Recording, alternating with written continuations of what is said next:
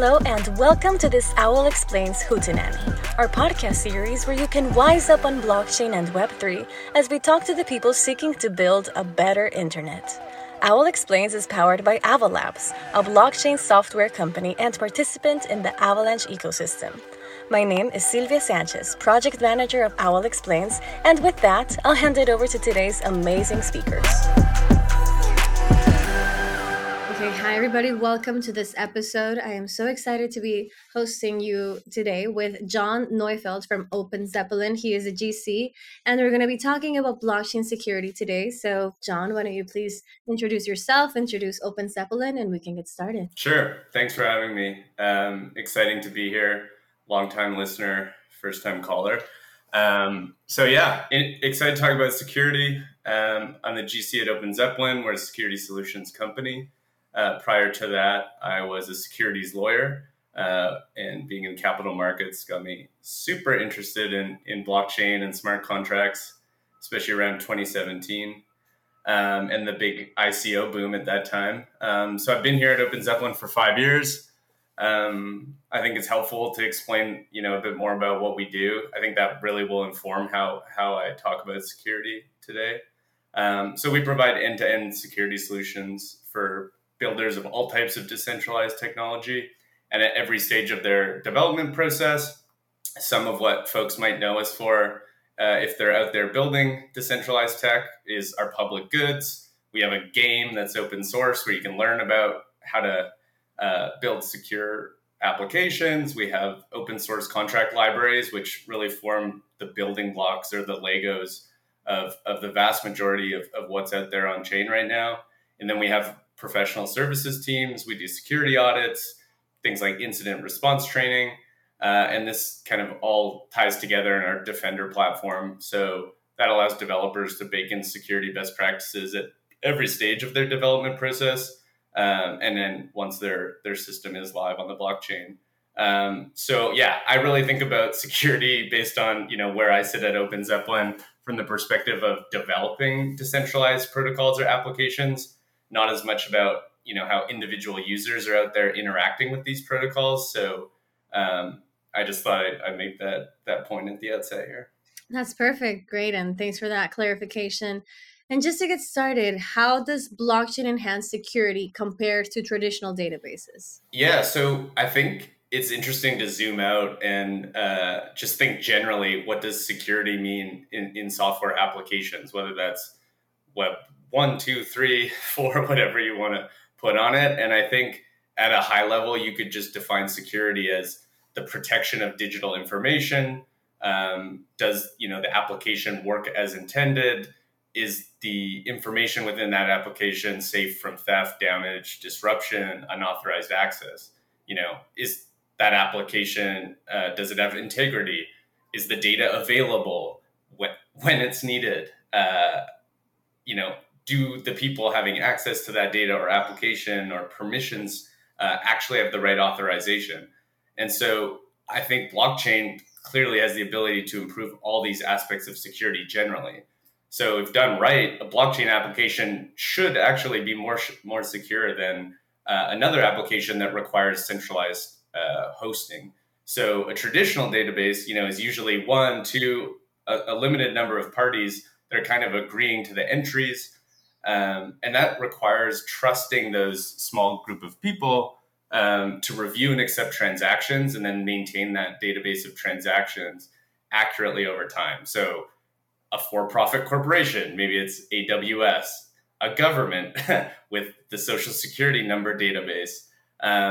It could be anyone, right? But you're trusting that person maintaining the database to make that information available, to keep the data accurate, and to accept transactions, not censor them over time. And that makes it less resilient because, the trusted party could go bankrupt. They could be subject to a power outage, something as simple as that. Or if it's a government, it could undergo a regime change. And, in the political turmoil we see now, I mean, that is a reality still, right? So all of these centralized systems, because they're subject to those centralized points of failure or control, it actually makes it less secure. Maybe a topical example is, your Twitter or now X profile. If Elon Musk doesn't like your tweet, there's a possibility your tweet gets deleted or you're no longer on the platform. I don't know. You don't have a blue check mark. So I think that's just maybe a topical example of a centralization problem. And so then when we think about a blockchain database compared to more traditional databases or computing applications, there's some agreed number of validators, usually called nodes. So long as an agreed number of them, let's say a majority, are honest, and that does usually require having the right economic incentives in place for them to be honest, then if your transactions, your behavior, your activities on chain comply with the rules of the protocol, those transactions will be affected. They will not be reversed. And if there's a high enough number of validators, they're diverse geographically around the world, that means that even if some of those nodes go offline, many of those nodes, hundreds, thousands, your information will still be there, still be available, still be accurate.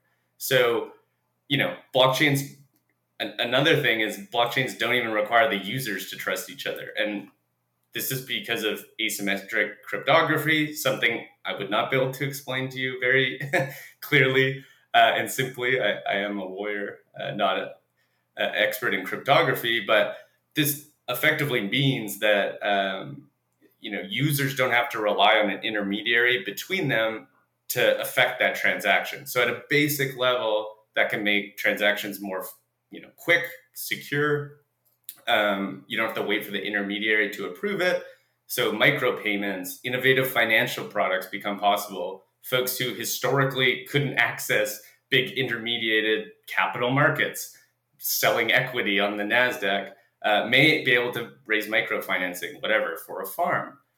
And sorry, I'm going long here, but I do think there's a lot to unpack. And I think intermediaries, when they're in systems, often extract value from transactions in networks, even after that intermediary is not really providing value.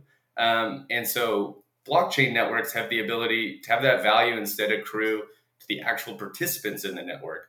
Maybe it's just eliminate transaction fees altogether or make them smaller, or have that accrue to the users and participants in the network for public goods funding to improve that network.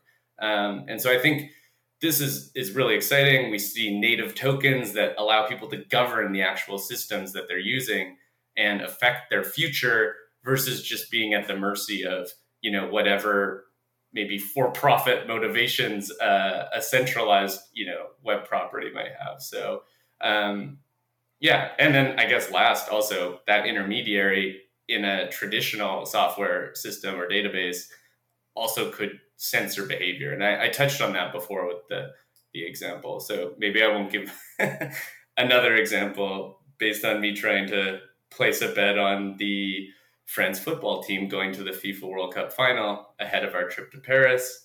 I'm super excited. We're going to be in Paris. We can be amongst the local fans in a bar watching the game. I wanted to put money on them earlier. Well, MasterCard didn't want me to. And so, I didn't get to do that. It was perfectly legal to use a sports betting website, and MasterCard didn't agree. So I didn't get to add that little bit of excitement, but they ended up losing in the end. So. Oh, oh, no loss. Yeah, but I totally see what you mean about eliminating those intermediaries. And also when it comes to protecting information and ensuring that freedom, not just of the transfer of information, but of value, which is what we see as a huge value proposition on the blockchain.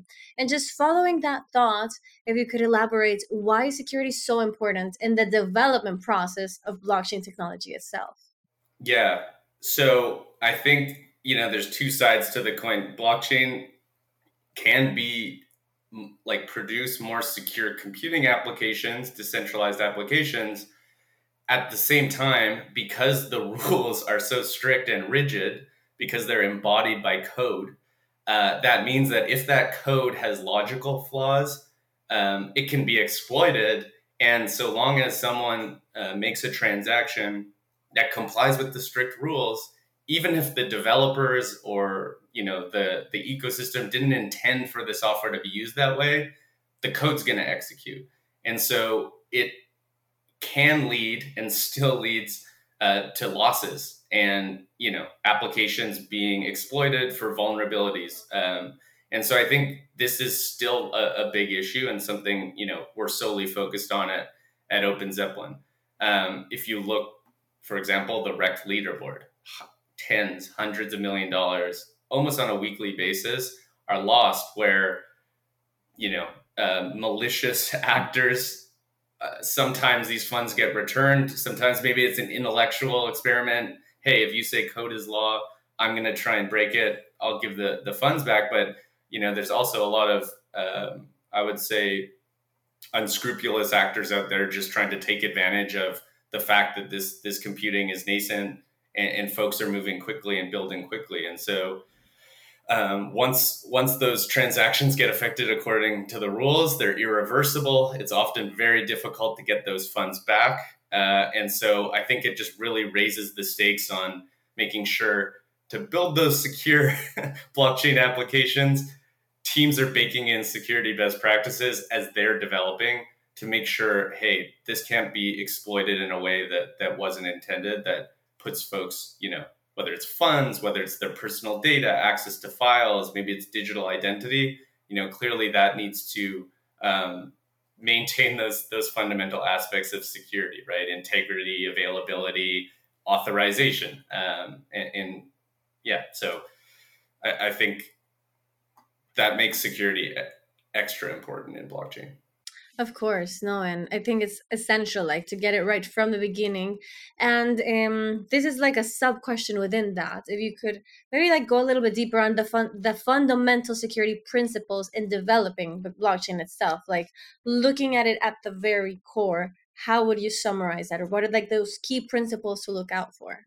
Yeah, and so there's some different considerations if someone's building a blockchain itself, like a layer one, maybe you'd call it, versus an application built on top of that blockchain, like a decentralized application, a protocol.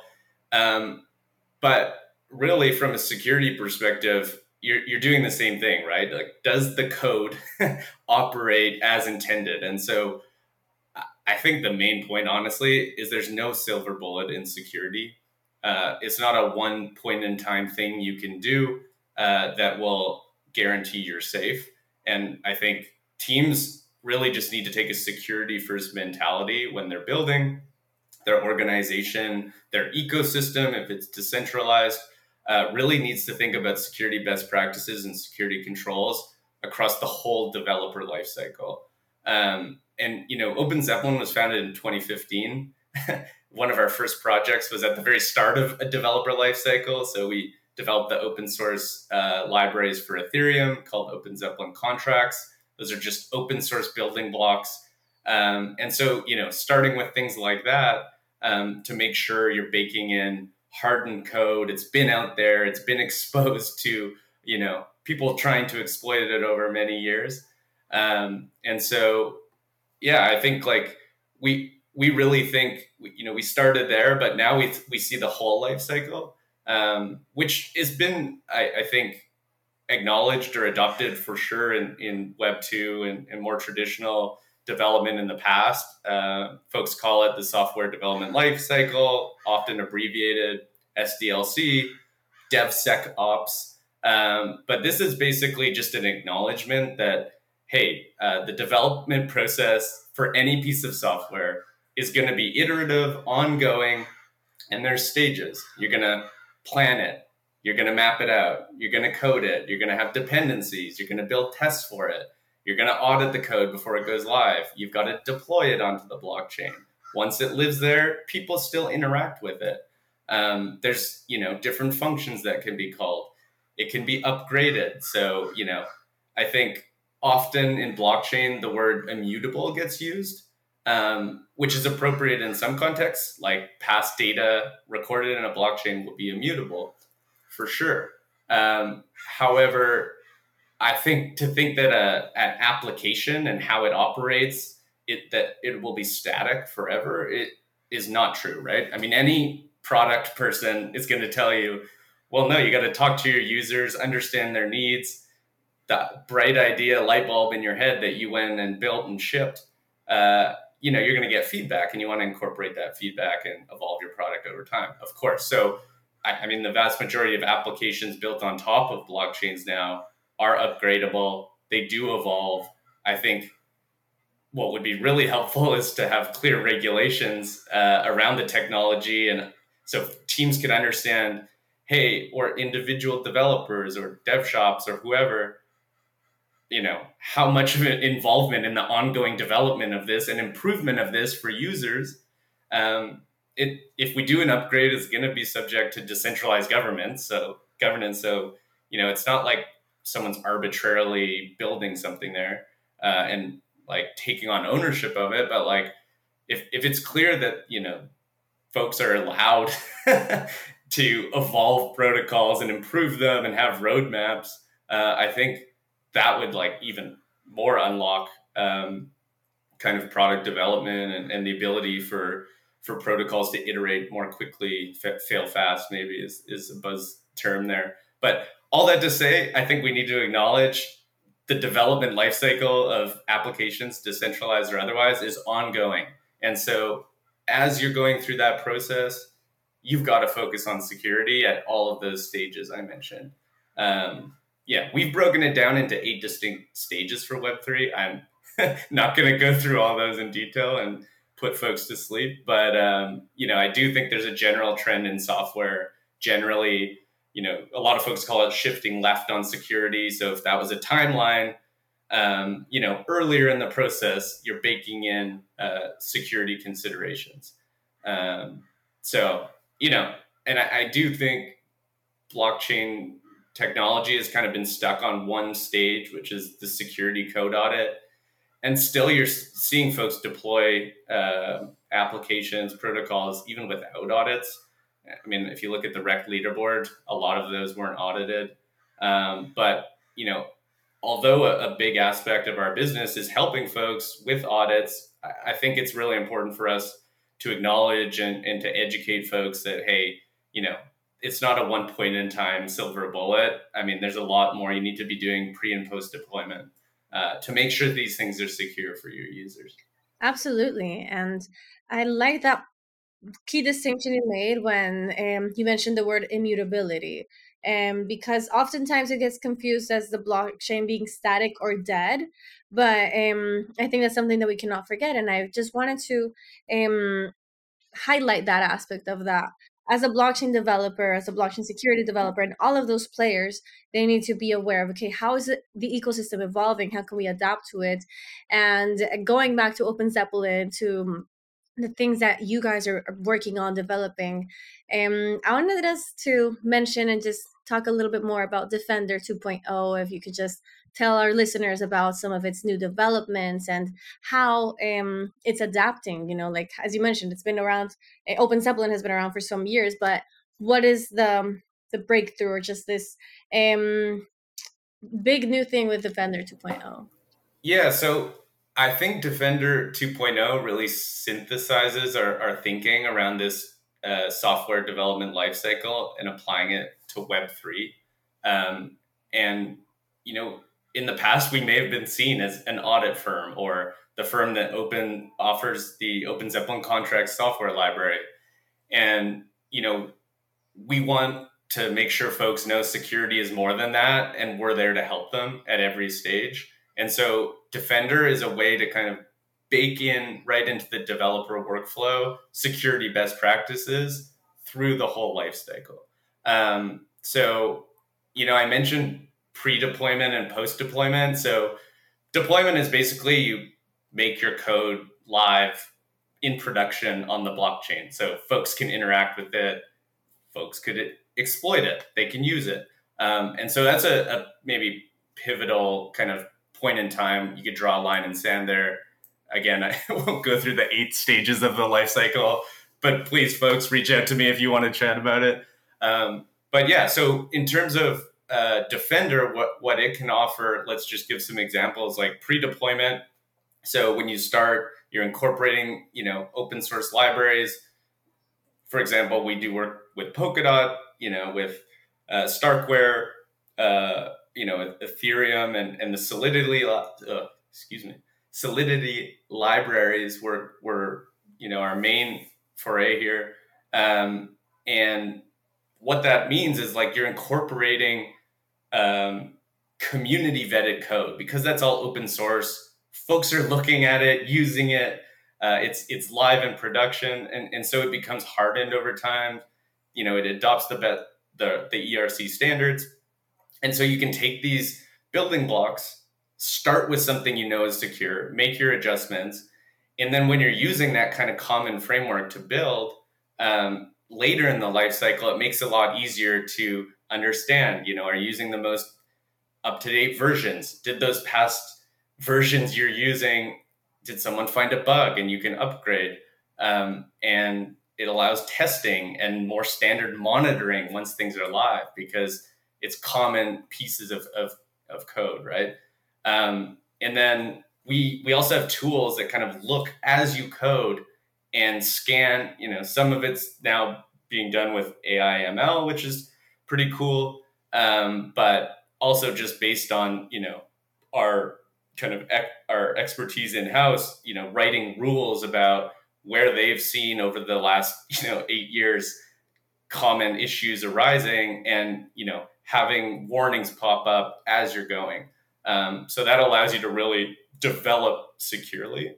And then, when it comes to deploying and post deployment, Defender has some interesting tools. Like, I'm not a technical person, so I really hesitate to start to try and speak technically. But if someone writes source code, it's in human readable format, but the blockchain can't read that. So it's got to compile it into bytecode. So if you're a governance council member, let's say, or token voters, and you see a piece of code that is to be approved to go to the blockchain, it can be very hard to see that bytecode. Well, what does this mean? What's here? And so Defender, can run some checks to make sure, hey, this compiled bytecode we're going to put on the blockchain that folks can actually interact with real value matches what we think we coded in the back and what we got audited. You can add context for the folks signing that transaction. Maybe it's a multi-sig of VPs at a bank. Maybe it is token holders, voting in a decentralized vote about, we should make this live. So I think, that's super important. And then, maybe the last thing to touch on, which I think is a really fast progressing area of security, is real-time monitoring. And okay, you've got this code live on the blockchain. Folks are interacting with your protocol. Are you looking for suspicious activity taking place in your protocol or potential risks? Maybe it's not even a security risk, but financial risk, liquidations, upstream, downstream activity. And so I think, monitoring is playing a really cool role these days where, hey, even though once this transaction is mined or is solidified in the blockchain, there's still things you can do. Many hacks don't take place in one block like that. In fact, it's over a period of time, days, hours, sometimes weeks. And so there's a possibility to stop hacks before they happen as the person is preparing. There's a number of stages of attacks that folks go through, or at least mitigate losses, right? Don't let them drain a contract over multiple blocks. And so I think there's a lot of promise here too. And really interesting how you touched up on the hacks. That oftentimes I think it can be underestimated. Like the way that you can prevent it. Essentially, that it's not like, oh, this happened by surprise and it was just destroyed in a couple seconds, but how it can span out over a longer time. I think that this is an area that doesn't get talked about that much, and I'm glad you touched up on that. And now going back. I will acknowledge, sorry to interrupt you, there is, because I'm sure, well, I'm not that active on Twitter. I more watch rather than tweet, but I don't want to get a bunch of security experts pinging me. I will say flash loans and certain attacks are able to be executed instantly. So it's not like every hack takes place over time. But when you just look at the dollar figures and the number of hacks, I mean, this is real value that's getting taken often from real users and people, right? So I think any mitigation is better. Of course, yeah. And the thing is that since I think that just as we have so many diverse products, also the way that the hacks happen can be super diverse. So it's not to say that all of them are over a long time or in a second, but it's about just raising the awareness that these hacks happen in a multiple array of forms and of timings. So it's just a different take on it. But going back to regulatory requirements, because earlier you touched up on having this more harmonized regulation, especially when we're talking about the cycle, and the different stages that we are. So I wanted you to let us know a bit more about how does Open Zeppelin approach compliance with regulatory requirements while maintaining that blockchain security for clients in highly regulated industry? Like, how do you reconcile those two forces? Yeah, for sure. I mean, it's a really interesting area. There's so much interest from regulated entities, a lot of financial institutions. But we just don't have regulations in many jurisdictions yet that are tailored to blockchain technology. I mean, I would generally speaking, regulations, especially around finance, are expecting or assuming that there's going to be one, two, three, a vast number of intermediaries there to play certain roles. And, we talked earlier about the costs, the risks that these intermediaries bring to the systems. Like I said, I was a securities lawyer doing public capital markets. I saw all the intermediaries. I was, arguably a part of them. And, the millions of dollars that it cost to sell any amount of equity into a public market in the US. But there aren't intermediaries in blockchain technology. And so if you try and apply those regimes to this technology, it just doesn't fit. And so I think, these institutions are super excited to apply this. They see the benefits, right? I mean, they're like, we want this. It's just super hard. So for them to be able to comply with current regulations, often they do need certain centralized points of control. And, part of our job is to acknowledge, okay, that is going to have to exist for where they're at now. Ultimately, it presents some centralization risk, but it's just something we have to acknowledge. So their users aren't getting the full benefit of decentralization. And, I think ultimately when regulations come that will acknowledge this technology, will allow these companies to go even more decentralized, pass those benefits on to their consumers, their users. But time will tell how fast and how clear and how tailored those regulations will be. I think the work you folks are doing and this podcast is a great step in that direction. I think one of the is it a branch of wisdom on the tree of wisdom, but Wisdom, yes, exactly. thank you. It is sensible regulations that and I think the first one is you got to understand the technology first, right, to roll out this regulation. So, yeah, I think we're in the right direction. And then, Defender 2.0, because it really does kind of help folks bake in security best practices along the whole software development lifecycle, also caters to regulated institutions. For example, it helps compartmentalize access privileges to certain aspects of interacting with your protocol.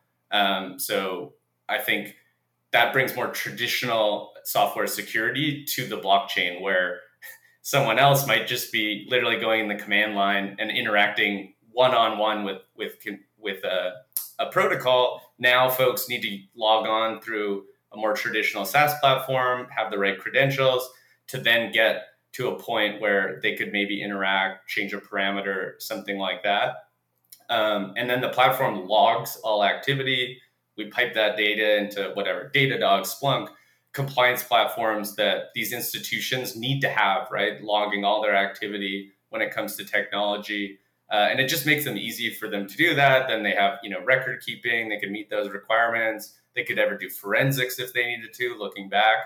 But the cool thing is Defender does still respect the decentralized nature of the underlying technology. So it's not going to retain any custody over their assets. It has no private keys. Ultimately, they're going to have to sign those transactions, or the right person's going to have to sign those transactions within the platform. So it's kind of a balance of both, the Web 2, Web 3 worlds, if you want to use those terms. Right. No, that definitely makes sense. And just following that train of thought, I think that a lot of people are talking about artificial intelligence, machine learning. We've seen that is a very interesting branch, even if people are not directly in this space. I think that by now there can be a lot of misunderstandings and also just fear in general. But I think that these emerging technologies are actually being leveraged to enhance blockchain security. So if you could elaborate on how, for example, artificial intelligence is helping this whole process of blockchain security, maybe in a different way that it would be originally thought. If you could just share with us your insight on that. Yeah, sure. I think, everyone is super excited about AI, ML right now. That's the hype cycle we're in.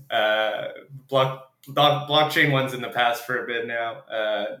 And everyone is playing with ChatGPT, as are we. And, including myself every day when it comes to my work. But yeah, I think as happens in hype cycles, folks leap to conclusions about what could happen pretty quickly.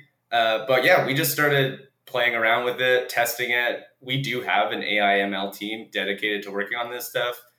We did a fun experiment that folks might like to hear about. We have Ethernaut. It's basically a game where you're trying to break a decentralized application. So you're trying to hack it.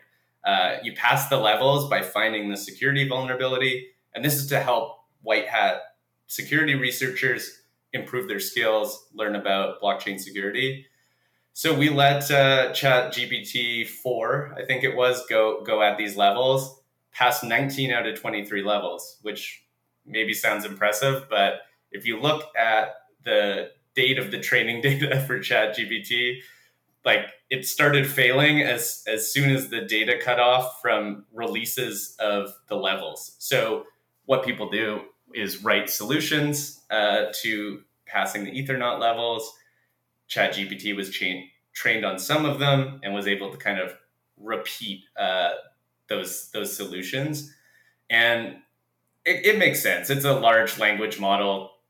It was meant to have human-like conversations, not detect security vulnerabilities.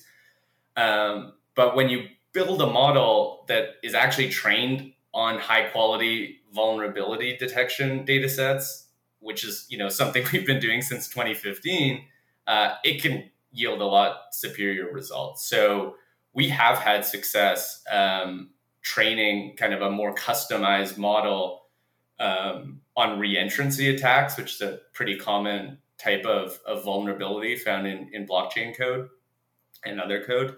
And they have seen the ability to pick out these more complex vulnerabilities on its own. So I think that's super exciting. And I think as our team expands and others expand, I'm sure there's other folks out there doing really cool stuff. There's promise there.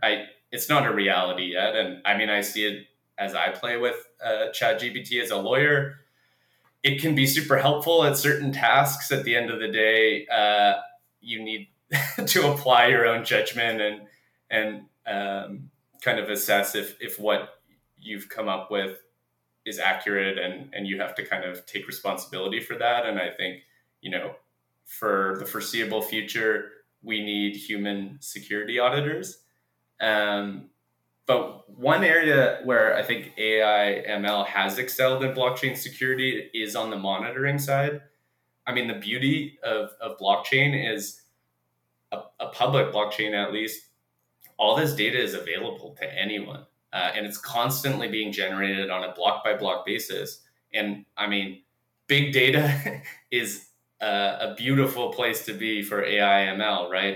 It's able to ingest and make sense of it much more efficiently than in the past now. So I think, AI ML is recognizing patterns that lead to malicious activity on chain and then detecting them in real time. On the Forta network, which is actually a decentralized security monitoring network we helped initially build. It's now actually fully decentralized, super cool.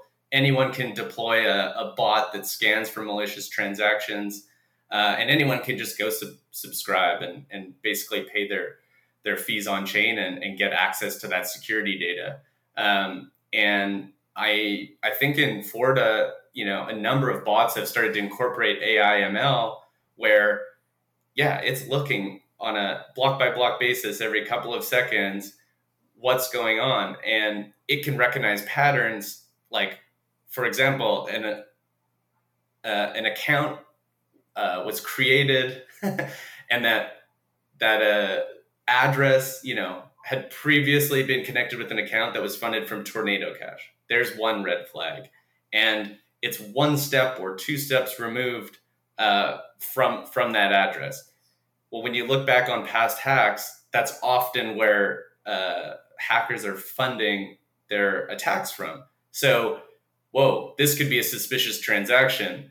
If it is a user, you might not want to sign this transaction. And these bots can kind of pop up an alert in your wallet going, whoa, triple check all of the information in this transaction and don't sign blindly. And so I think that's a really cool aspect of security that's advancing very rapidly right now. That's fascinating. And just to wrap up, because we could go on, but just one last question.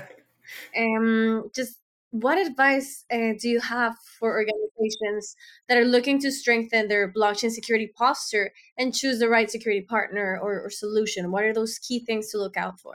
Yeah, I don't want to sound like a broken record here, but I think it's just teams need to embed a security first mindset at all aspects of the developer lifecycle. Now, teams often when they start are smaller, and they should find, I think, a security partner that can help them at every step of the way. And sometimes that doesn't even require hiring anyone, right? A lot of those early stages, things we offer out there, like Open Zeppelin contracts, they're open source, they're free to use. And so I think just finding a security partner that can, really help you with all aspects. And it allows you to not, hopefully get up to a release deadline. You want to launch your product. You're out there shopping and haggling with different audit firms, subject to whatever the pricing is at that time. And, availability can be super tough when it's booking an audit. And I think, finding that partner early, we've had most success where we enter into kind of a year relationship with folks. We help them, even as they're building, kind of map out the best way to build with security in mind, maybe building tests and then coding to your tests. And then, when it comes to their audit, well, we know that code. We help kind of guide them in its creation. Our team's able to do that audit a lot faster. That means lower costs. It doesn't affect their release schedules. And then when it comes to the next iteration of that protocol, the V2, let's say, our team again knows the code base, how it's supposed to operate. They can kind of jump right in.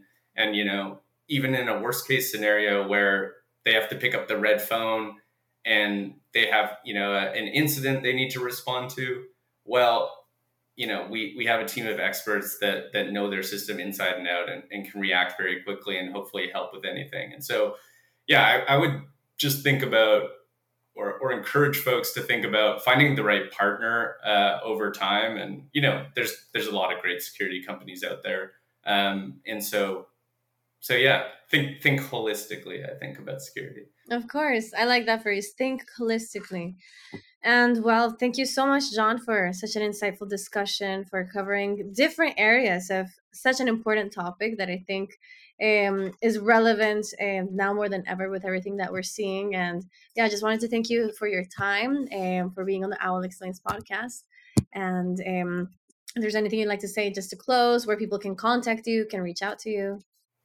Yeah, for sure. I mean, thanks again for having me. This was fun chatting about security. Like you said, we could probably go on and on. But yeah, I mean, look me up on LinkedIn. I'm John Neufeld, General Counsel at Open Zeppelin. You can email me, legal at Open Zeppelin. Happy to chat, happy to collaborate. And yeah, really enjoyed it. Thanks again for having me. Awesome. Thank you, John. We hope you enjoyed our Hootenanny. Thank you for listening. For more hootful and hype-free resources, visit owlexplains.com. There, you will find articles, quizzes, practical explainers, suggested reading materials, and lots more. Also, follow us on Twitter and LinkedIn to continue wising up on blockchain and Web3. That's all for now on Owl Explains. Until next time.